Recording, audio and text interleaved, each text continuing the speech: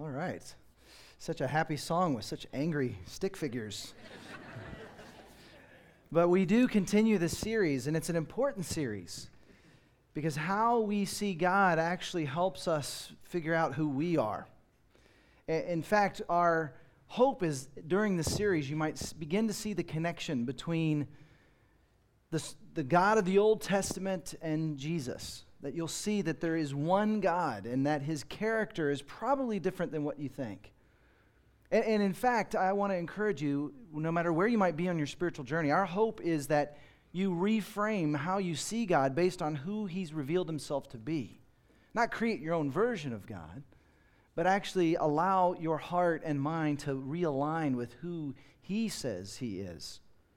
Well, this past week, Billy Graham passed away. He was referred to as America's pastor. Apparently 215 million people attended one of his events over the years, and he pointed people towards Jesus. And even beyond that, he was a confidant to presidents from both sides of the aisle for decades. He was an outspoken critic of segregation, and he was there for us in the midst of tragedies over the years. And he said something really important about this idea of understanding who God is. Listen to what Billy Graham once said. You will never understand who you are until you understand who God is. So in week 1, we looked at how God revealed himself as I am. And Jesus even used that same phrase to describe himself. I am the one who was and is to come. That Hebrew word is Yahweh. And then last week we saw how there was actually this moment where God revealed his long version of his name.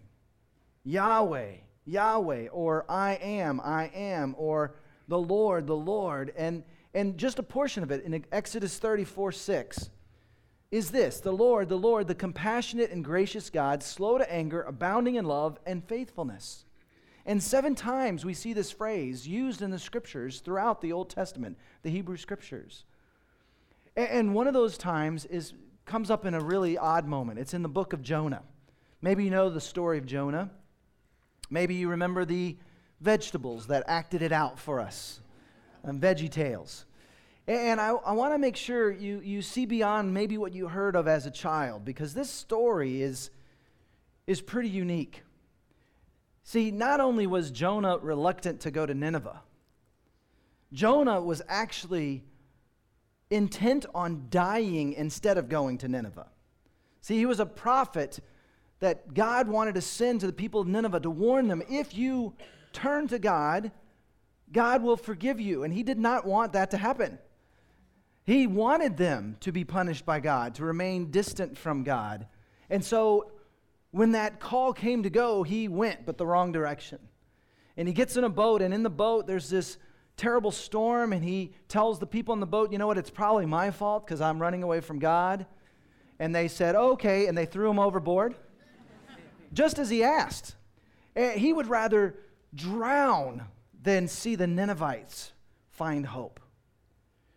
But a giant fish swallowed him up. He changes his mind. He spat out, basically puked onto the side of the sea, and then reluctantly goes into the city. And listen to this sermon. It's the shortest, maybe worst sermon in the Bible. And yet, tens of thousands of people heard and turned to God. Listen to this sermon he gives. Walking through the city, Jonah proclaimed, 40 more days and Nineveh will be overthrown. That's it. That was the message. Some of you are thinking, oh, I wonder if Eric will ever do a message that short. But in the moment, that was all they needed. The people of Nineveh turned to God. In fact, the scriptures tell us that so many turned to God that eventually the king made an edict that it was now the rule, the law of the land is to worship the God of Israel. Isn't that just like a politician? He makes a rule that is completely unnecessary because everybody's already doing it. He was the one person that at that point had not. It shows the power of the people in the midst of even an evil dictator. See, the Ninevites were terrible people. They had oppressed even the Israelites, and Jonah did not want them to turn to God, and he was afraid that he might get killed. And so as a result, Jonah, one of the most effective missionaries of all time, had a rather unusual response. Listen to what he prays in Jonah chapter 4. He prayed to the Lord, "Isn't this what I said, Lord, when I was still at home? That is what I tried to forestall by fleeing to Tarshish. I knew that you are a gracious and compassionate God, slow to anger and abounding in love, a God who relents from sending calamity. And I hate that about you." I added that last part, but it's obvious. "Now, Lord, take away my life, for it is better for me to die than to live." I don't remember the vegetable saying that. See, he was a suicidal missionary. He would rather die than see the people he hated have a chance with God. I know that you're slow to anger, God. I know that you are gracious and compassionate, and that's why I didn't want to go. Have you ever felt like life's not fair? That's how Jonah felt in this moment. He despised the Ninevites and did not feel it was fair that they were given another chance. If you remember as a kid wrestling with this philosophical question with your parents, telling them it's not fair. Big brother gets to do this, little sister gets to do that. Maybe you've had kids and you've had to help with this question. I can almost guarantee any of you that were ever told it's not fair and you try to explain to them, life is not fair. And now, here's where I'm convinced none of you have ever heard your child say this. "Oh, thank you, Mother. Thank you, Father, for telling me the truth that life is brutish and wrong and short." No child feels that way. We don't feel that way. We don't grow up naturally coming around to seeing that life is not fair. And instead, in the midst of what feels unfair, we become bitter, not just towards the people who hurt us, but towards God. Ted Beasley, who helped start our church, told me that as his kids were growing up and they said life's not fair, they taught a little song to the kids. It wasn't Jesus loves the little children. It was, "You can't always get what you want." I don't know if the kids liked that. I'm just telling you that's what Ted did. But that's true. That's real life. And it's easy for us to trust in God and even believe in God when everything is going just the way we want it. But what happens when our dreams are shattered? What happens when people hurt us? Suddenly it's hard to believe that God is slow to anger and abounding in love. There's a term, maybe you've heard it before. Psychologists use this term. It's the word projection. And what they describe is that oftentimes we carry around a lot of pain because of what others have done to us. And as a result, we project that pain onto others that didn't do the bad things that were done to us. And you know, we do the same thing with God. We blame God for the evils of others. We project on Him our bitterness because of our pain. And even in the midst of that, here is the Father, our Heavenly Father's response. Numbers 23:19 says it this way: "God is not human, that He should lie, not a human being that He should change His mind. Does He speak and then not act? Does He promise and not fulfill?" See, God says to you today, I'm not like humanity. I love you. Can't you see that I would never hurt you? And God knows that you and I need more than words. And so He wants to show us that He's slow to anger, faithful and abounding in love. And so to help us navigate, we want to show you 3 vignettes of maybe circumstances similar to what you've faced and the prayers that they prayed. Here's the first, dealing with an angry God. Dear God, thank you for this day and all of my blessings. Please bless my parents and all my aunts and uncles and cousins. And God, I'm sorry I didn't stand up for Stephen today when Tripp pushed him down. I'm sorry. I'm sorry I called Rebecca a snot, even though she is. And God, I'm also really sorry about how I'm such a screw-up. I don't know why I can't do what he asks. All I had to do was throw one stupid strike, and instead I walk in the winning run. I let everyone down. I let my team down. I let my family down. And now my dad thinks I'm a loser. Because I am a loser. There was so much pressure, so many expectations. I don't know how there was any way I'm going to be able to make anyone happy. Especially myself. I just keep seeing that disappointed look on his face. The way he tilted his head backwards and yelled out loud with both his palms slamming into his head. I could hear his voice from the backstop all the way to the pitcher's mound. He was so disappointed in me. He looked embarrassed. Like he couldn't believe it was his son making it happen. God, I wish I wasn't visible. Amen.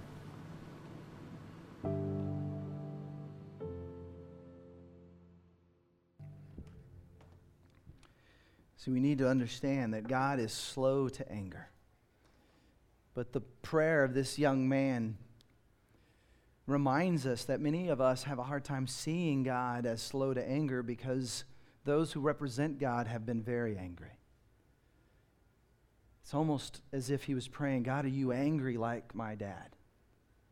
A father's disappointment submerges us into thinking we need to become perfect. A mother's anger overwhelms us and every time we mess up. Maybe you grew up in an environment where you had that disapproving glare, that dismissive turn of the back, that withdrawn approval, that absent affection, that drunken tirade, a shouted, expletive-laden, you are a worthless piece of garbage. See, some of us have experienced emotional abuse. Some of us experienced physical abuse. And in the midst of that, we can easily begin to see the world through hurt and angry eyes. When we've experienced an oversized fist to an undersized jaw, or 10 swings of the belt when a gentle rebuke would have sufficed. So we live in a broken world, and even the people who are there to care for us sometimes don't know how or don't. There's abuse. And maybe for some of us, the abuse was not physical, but maybe you grew up in a toxic environment where the anger of others has turned you into a perfectionist, where because of the anger of others, you actually are angry with the ones that are closest to you, and you don't even know why. I wonder if we could admit, if we just take a moment and deep inside would acknowledge that perhaps there's a part of us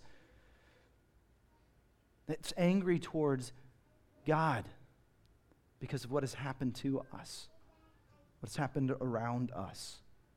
But Exodus 34 is reminding us that there's something you have to know. God is saying, I am slow to anger. I am not like humanity. I want you to remember what happened in this moment. We looked at it last week, but the people of Israel had been freed from their slavery, miraculously freed. 10 signs of God's power over the evil that they were experiencing, and even the splitting of the Red Sea. And then now, as Moses disappeared for 40 days, interacting with God, they become nervous. And they revert back to what they knew, to what all the other tribes believed, and an angry God that needed to be appeased. And so they built a golden calf because the angry God in their mind needed a golden calf to not be angry. And we look at that and we think that's just so ridiculous. And yet, what do we go to as our idols instead of going to the one who is there for us? Now, interestingly enough, Moses comes down and he is mad. He's super mad. In fact, he breaks the tablets, he melts down the golden calf, and then he takes what's left of the tablets and the golden calf and he makes all the Israelites drink it. Moses had an anger problem. This was before the 12 steps that could help him, right? But I wonder if the people of Israel saw God as a lot like Moses, and angry, not easily pleased. And so here we have this interesting moment where Jonah, who knows the story of Israel, who knows the story of his people who have been forgiven and forgiven and forgiven, and at the end of this story in Exodus 34, we're reminded that God is not angry like Moses is angry. Instead, he says to Moses, let's just start over. Let's just start over. And so Jonah knows this story, but rather than seeing God as slow to anger as a good thing, now he's mad about it because it's led to the forgiveness of people he cannot stand, the Ninevites. He's upset with God because he's slow to anger, because he's willing to forgive people that he hates. See, it's human nature for us to get mad at those we do not like. And we do not want God's love to extend beyond us, especially not to those with whom we disagree or differ or dislike or despise. See, God does get angry at sin because sin is destructive, but his anger doesn't change his posture towards you and me. Listen to this in 2 Corinthians 5:16. Says that God made him, his son, Jesus, who knew no sin, to be sin on our behalf, so that we might become the righteousness of God in him. See, God came and walked among us, and because sin is destructive, because it does hurt us and hurt others, it does have consequences, he willingly took sin and punishment on himself. And so when God looks at you, he sees you through the lens of what Jesus did for you on the cross. He sees you as right before him. He sees the righteousness of God and says to you, I'm not angry. Let's start again. It's important that you hear this today. God is not angry at you. I want you to hear that. God is not angry at you. No matter what you may have done, no matter what mistakes you may have made, God is not angry at you. There are things we do that separate us from his love, that destroy us and destroy those around us, and his heart breaks when we go in that direction, but he's still there waiting for us to turn back. There's this beautiful passage from Zephaniah. I doubt any of you read this week, but I want to read it to you because it's beautiful. This is how God sees you. Zephaniah 3. The Lord has taken away your punishment. He has turned back your enemy. The Lord, the King of Israel, is with you. Never again will you fear any harm. The Lord your God is with you, the mighty warrior who saves. He will take great delight in you. In his love, he will no longer rebuke you, but will rejoice over you with singing. Heavenly Father sings over you.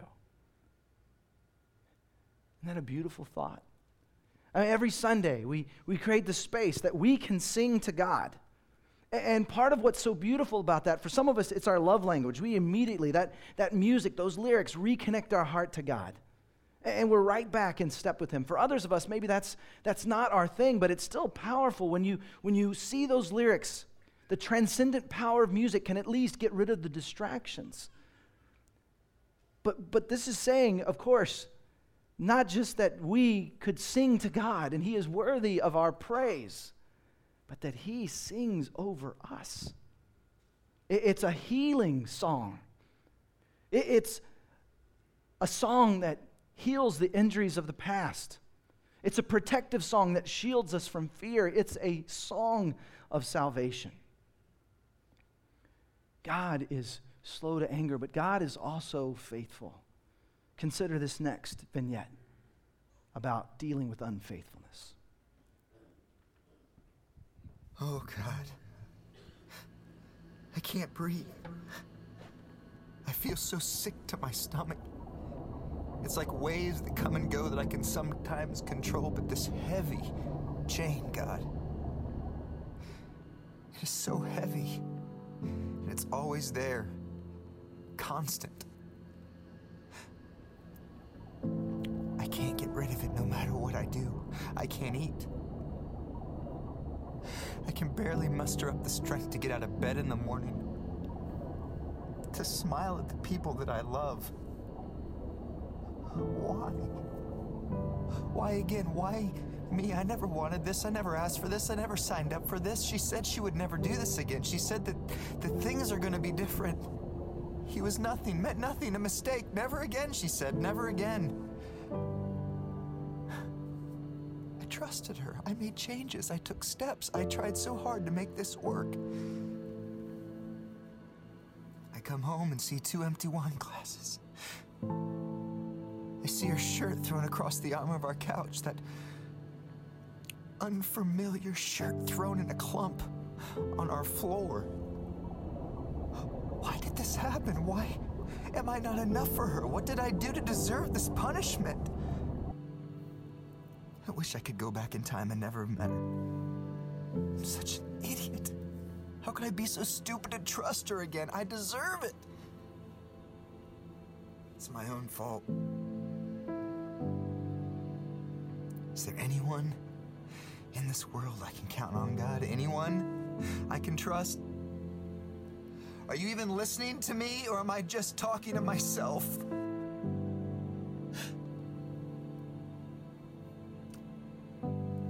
I don't know anymore. Can I even count on you?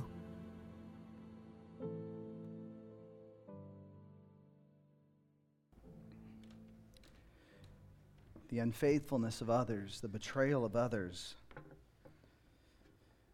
tempts us to feel as if God has been unfaithful to us, as if he has betrayed us. The writer of Proverbs has similar sentiments. Proverbs 20, many a man claims to have unfailing love, but a faithful man who can find? See, some of us are carrying wounds from the result of the damage done by broken promises and infidelity. And we take what has hurt us and we project that onto God. If you'll trust me for just a moment, I want you to think about a moment in your life where someone broke your heart. I want you to think about that moment when someone walked out, when someone didn't follow through, when someone demonstrated they didn't care for you. I want you to think about what was happening in that moment to you. Maybe you were laying on bed, sobbing. Maybe you were in the bathroom with your fist balled up in pain. If you have taken yourself there, I want you to pause the scene for just a moment, and I want you to see that Jesus was there too. In the midst of your pain, in the midst of your anguish, he was there. You may not have seen him, but he was there. The scriptures tell us in the midst of pain, he mourns with us. He weeps with us. One of the most important and shortest verses in the Bible simply says this: Jesus wept. Maybe you remember the story. There were some good friends of Jesus, and one of them was sick, and they reached out to Jesus, "Come, heal your buddy Lazarus, just like you've healed all these other strangers." And he did not come. And by the time Jesus got there, he had already been entombed for a few days. And Mary was undone. She was hopeless. She had lost her brother, and her leader, her friend Jesus, had not been there for her. John 11:33 says it this way: when Jesus saw her weeping, and the Jews who had come along with her also weeping, he was deeply moved in spirit and troubled. "Where have you laid him?" Jesus asked. "Come and see, Lord," they replied. And Jesus wept. He cried because he could see that those he cared for were alone. They were carrying this burden alone. They were scared. They were broken. They were grieving. But I also think that he wept not just out of empathy, but out of an awareness that they did not see the solution to their pain was standing right next to them. That rather than turning to him in the midst of their pain, they turned against him. I can just imagine under his breath, Jesus saying in that moment, "It won't always be this way. It's not fair now that suffering has this kind of power. It's not fair that people are cut off from hope and blinded by despair. It's not fair that a wounded heart could convince people that God is unloving and unfaithful. But it will not always be this way." See, Jesus weeps because we weep. He grieves because we grieve. He mourns when we mourn. But he also weeps because we lack hope and we're not turning to him. See, Jesus carried a cross so that you don't have to carry a wounded heart. Do you turn to him in the midst of your pain? See, God is faithful even if no one else is. That word faithful means fidelity or dependability. See, God is faithful to the promises he keeps. Listen to Isaiah 46. God himself testifies this about his nature. Remember the former things, those of long ago. I am God and there is no other. I am God and there is none like me. I make known the end from the beginning, from ancient times what is still to come. I say, my purpose will stand and I will do all that I please. From the east I summon a bird of prey, from a far-off land a man to fulfill my purpose. What I have said, that will I bring about. What I have planned, that will I do. See, it's in God's very nature to keep the promises that he makes. And some of you are thinking, well, wouldn't it be easier for God if he just didn't make any promises so we wouldn't have so many expectations of him? But see, God is a relational God. The only way to develop trust in a relationship is to make and fulfill promises. See, any foundation of a relationship is built on trust. And the reason that God puts so many promises out there in the scriptures is so that we will test him and see that he's real. See, the challenge for us is our faith is too often based on our circumstances. See, God is good even if our circumstances are not. Faith is believing in God even when the things around us are falling apart. See, the scriptures never promise. God never promised there would be no trials. In fact, he promised the opposite. He said there will be many trials. The scriptures do not promise there will not be temptation. In fact, it promises the opposite. You will be tempted.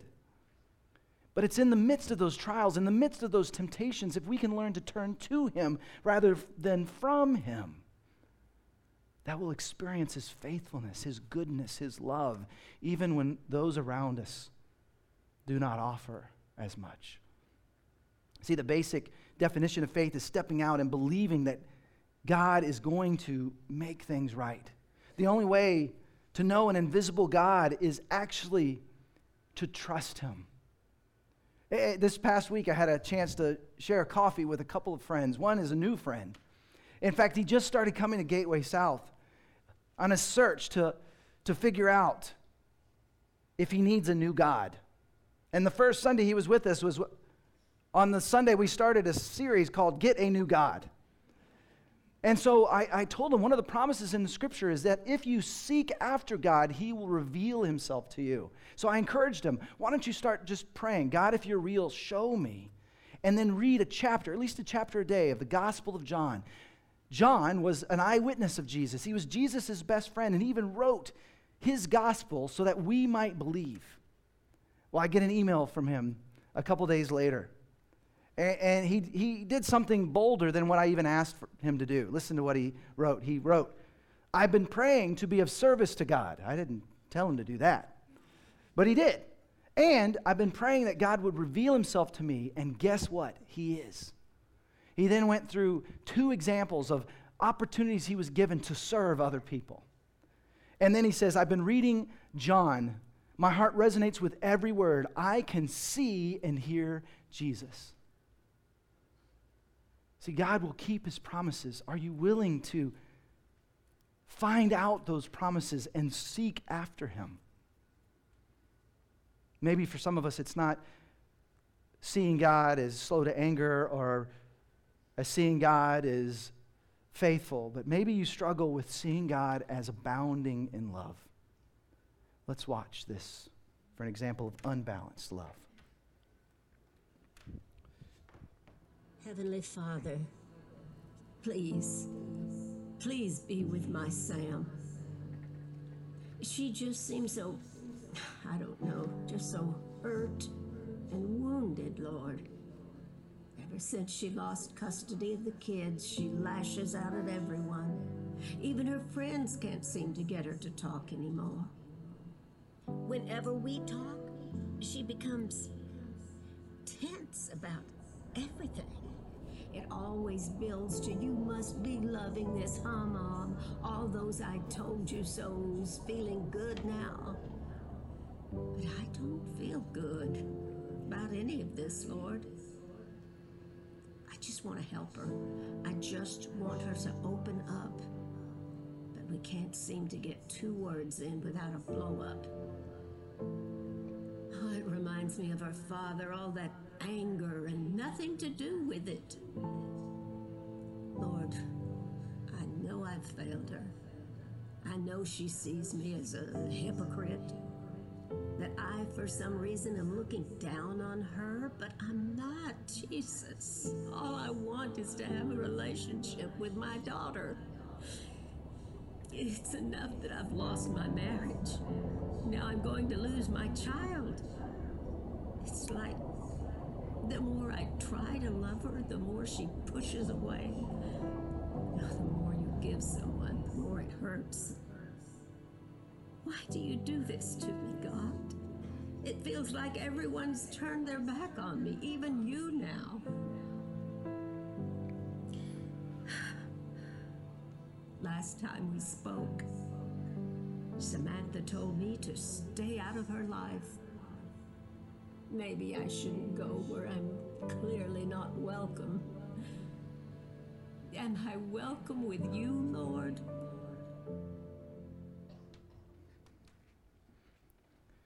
We need to understand, even if we don't feel like it, even if our circumstances say otherwise, God is abounding in love. This vignette reminds us there are moments in our life that remind us that love is risky. When you put your heart out there, it is very possible it will be trampled. Now, the challenge is, if we're not careful, because of our wounded hearts, we might try to protect our heart by isolating ourselves. But in isolating ourselves, we're actually keeping out of our lives the very thing that will bring healing to our wounded heart, which is love. See, God is abounding in love, which means no one can stop his love. That means the resources of his love are unlimited. Maybe you can think back when you were dating that special someone, and maybe you played that game, I love you. And they text back, no, I love you more. And you text back, no, I love you more. And they text back, oh, contraire, mon frère. And it just goes back and forth and back and forth. You can never win that game with God.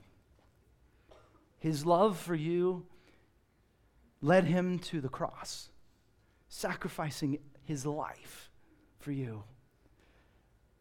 But he rose from the dead because love could not be killed. His love for you never runs out. No matter how far you've wandered away, no matter how badly you've screwed up, no matter how angry or unfaithful or bitter you might be, his love is not dependent on what you do or what you've done. You know how I know? He didn't wait to see how your life turned out before deciding to die on the cross for you. It was already done. His love for you is real. Are you willing to receive his love? See, we've seen from the scriptures today that not only does God hurt along with us because of what happened, he also promises to treat us remarkably differently. See, if you're a little bit skittish around God because you've had the wrong view for so long, he gets it. If you're needing to take this whole thing slow, this relationship with God, that's totally fine. Even if you reject him for a while, he will not write you off. Even if you've been unfaithful to him, it doesn't mean he's not faithful to you. Even if you don't believe in him, it does not mean he does not believe in you. And I want to encourage you, if you have bitterness, if you have pain, if you have anger and hurt, God is big enough to absorb it. Take your pain to him. Don't try to isolate yourself. Allow other people to be God's hands and feet for you. Listen to 2 Timothy 2. If we are faithless, he remains faithful, for he cannot disown himself. You are his. He's never going to walk out on you. Even if you don't have faith in him, he has faith in you. This past week, I was trying to help a friend who was going through a difficult time, and in reaching out, I was trying to negotiate and kind of set up something that I thought would help my friend. And in the end, my friend turned on me, started yelling at me. And I could find myself just in that moment, just my heart racing and what's going on? This is my friend, and now my friend is yelling at me. And in that moment, I could see I was triggered. And in the past, I might just allow that anger to overflow into my home, to get short with my wife and my kids who had nothing to do with this moment. Or maybe just go into the office, turn on the TV, just everybody leave me alone. But I tried something different. I turned to God. Now, I opened up the scriptures old school. I didn't even turn my phone on. I went to the Bible, and I opened it up. And what's funny is I'm old enough now that I can't read up close. So I thought I was about to read Psalm 33, and I had read that morning. I just kind of opened to Psalm 33, and I was going to read Psalm 33. And then as I started reading it, I realized that's not what I read this morning. But instead, I realized it was exactly what I needed. It was exactly what I needed God to tell me. It says this, "Contend, Lord, with those who contend with me. Take up shield and armor. Arise and come to my aid. Say to me, I am your salvation." Some of you might remember this. Last week, I pointed out the word salvation in Hebrew is Yeshua. That means Jesus. It's been transliterated into English as Jesus. In this moment, it says, I am your Yeshua. I am your Jesus. Exactly in that moment, I was reminded, it's okay to put your heart on the line to help other people, to love other people, even if they bite back. His love is bigger. So in this moment, I want to encourage you. Some of us have actually been holding on to bitterness, an unanswered prayer that's turned us from God. And I'm going to actually say a prayer over you. It's a prayer from Ephesians 3. As the band comes out, I just want you in this moment just to be honest with God. Maybe there's something He wants you to let go of. Maybe there's something you've been blaming Him for. And in this moment, I just want you to reframe according to this prayer. If it helps you to close your eyes as I pray this over you, then feel free. But this is my prayer for you. For this reason, I pray before the Father, from whom every family in heaven and on earth derives its name. I pray that out of His glorious riches, He may strengthen you with the power through His Spirit in your inner being, so that Christ may dwell in your hearts through faith. And I pray that you, being rooted and established in love, may have power together with all the Lord's holy people to grasp how wide and long and high and deep is the love of Christ, and to know this love that surpasses knowledge, that you may be filled to the measure of all the fullness of God. Now to Him who is able to do immeasurably more than all we ask or imagine, according to His power that is at work within us, to Him be glory in the church and in Christ Jesus throughout all generations, forever and ever. Amen. In this moment, as the band sings, reminding us of God's love, I want you to let go of whatever you're holding on to that's keeping you, a barrier that's keeping you from experiencing God's abounding, faithful love.